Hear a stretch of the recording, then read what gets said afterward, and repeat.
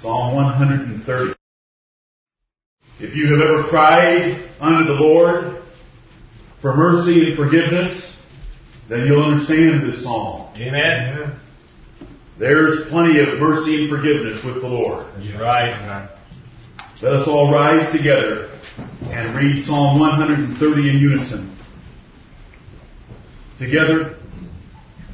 Out of the depths have I cried unto thee, O Lord. Lord, hear my voice. Let thine ears be attentive to the voice of my supplications. If thou, Lord, shouldest mark iniquities, O Lord, who shall stand?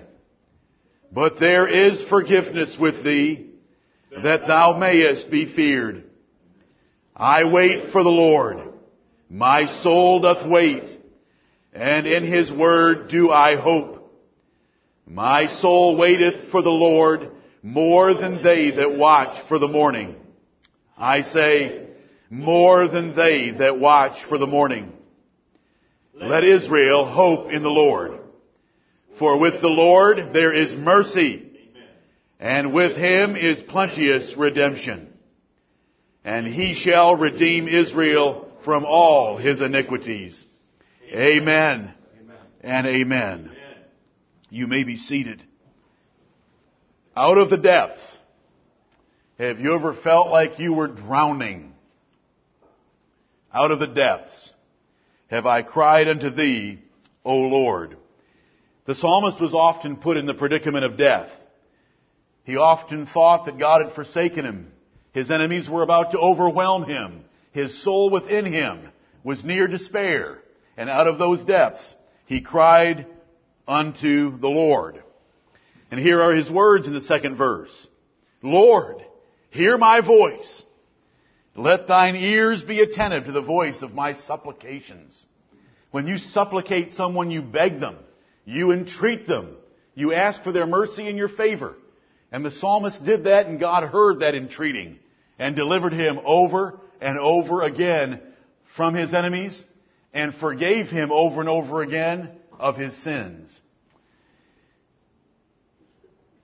When we cry unto the Lord out of the depths, we know that there is a certain nature about the God that we worship, and that nature is in verse 3.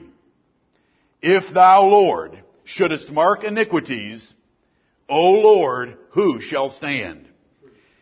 If God were to charge even one of our sins against us and hold us accountable for that sin, the weight of that transgression against an infinite God would sink our souls into the deepest hell. If thou, Lord, shouldest mark iniquities, if you take record and hold an iniquity against me, and don't give me a buffer of mercy, and do not give me hope in a substitute, it would sink my soul to hell. Who can stand in the sight of a holy and infinite God with sin against your account? Not one. Not one. If thou, Lord, shouldest mark iniquities, O Lord, who shall stand?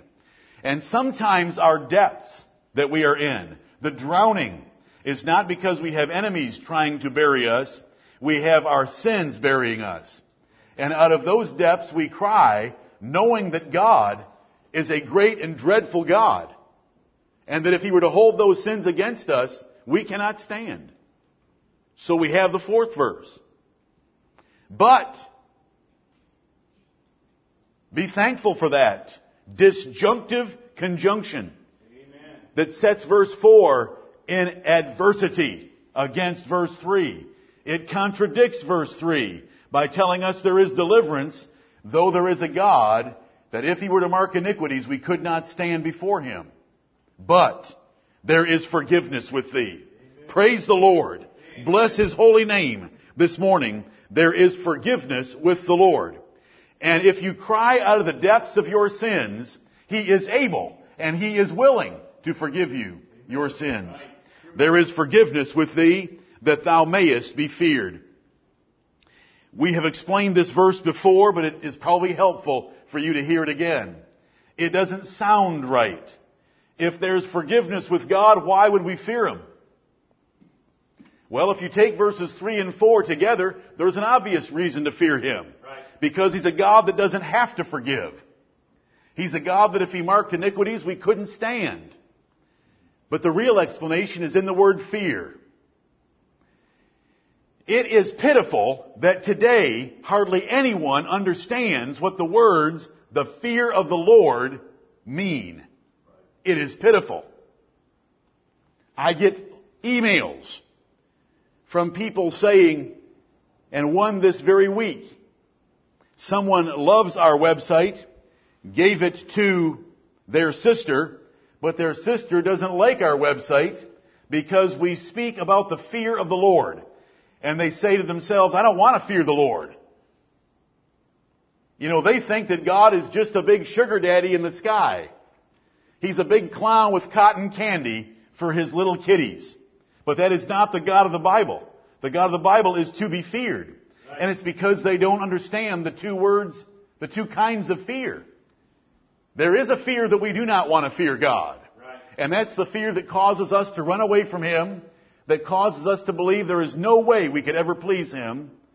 The fear that just is in dread, terror, a dysfunctional pain before God. Adam and Eve had such kind of a fear. They ran and hid in the trees of the garden. Judas went and hung himself. I mean, that's just a devilish fear. A holy fear of God is a respect and reverence for Him and a desire to please Him. A holy fear of God runs toward the Lord, not away from Him. And so they do not understand this word fear. Fear is a good thing when it's fearing the Lord in a way of reverencing Him and wanting to please Him. But listen, our generation doesn't know how to fear anyone. Children no longer fear their parents outside this church. They make fun of their parents. They mock them. I hear about it every day from my poor daughter who has to work in the world and comes home with a Social Studies 101 lesson for the family. As we talk about mothers at work where she is, complaining about the difficulty of training their 2-year-old with words and descriptions like this. The last time I tried to spank little Johnny, he jumped up and beat me. And as my daughter tells me the story, her face is white, knowing what would happen to little Johnny if Daddy was there. She says, women complain, I don't dare discipline my child. The last time I tried it, they bit me. They know nothing about fear. You know, instead of fearing a centurion planted in our city, our people today make gestures to the policeman behind his back. Instead of fearing a king, they make jokes about our president. There is no fear at any level of authority. But the God of the Bible is to be feared. Because if He were to mark transgressions against you, you cannot stand. He would sink your soul into hell. He has the sovereign power to do it, and He has the will to do it, because He hates all iniquity. Amen. But there is forgiveness with Him that He may be feared. And this fear is a holy fear of reverentially wanting to please Him and hating anything that would displease Him. The psalmist goes on to say in verse 5, I wait for the Lord. He's in the depths. He's crying for deliverance. He knows the Lord couldn't crush him for his sins, but he knows there's forgiveness there. And he says, I wait for the Lord. My soul doth wait, and in His word do I hope. Now there is hope with the God of the Bible. Amen. There is hope with the Lord that I tell you about this morning. And there is hope because there is mercy. And that is explained to us in verse 7, where it says, let Israel hope in the Lord, for with the Lord there is mercy. Mercy is what gives us hope with God. If there was no mercy and there was just justice, if there was no mercy and there was just holiness, we could not stand and there would be no hope. But there is plenty of hope because our God is merciful. He is the embodiment of mercy and truth, kissed and met together in Him. And so we have both. And with Him is plenteous redemption. Verse 7 tells us, therefore, the psalmist in verse 5 could say, I wait. I wait for the Lord. I know the Lord will forgive me and deliver me even from sins that are my fault.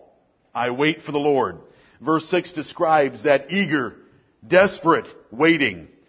As a guard or an army waits for the morning light to be able to see their enemy. This is before night vision goggles. Okay? And thermal detection devices. This is when you wanted morning light to be able to see and protect yourself and your city. My soul waiteth for the Lord more than they that watch for the morning.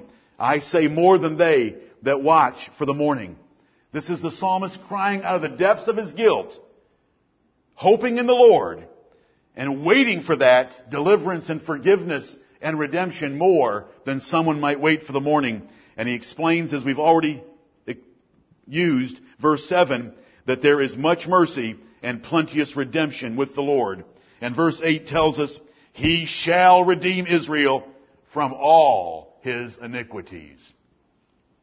There is plenty of forgiveness with the Lord, and therefore there is hope in the Lord.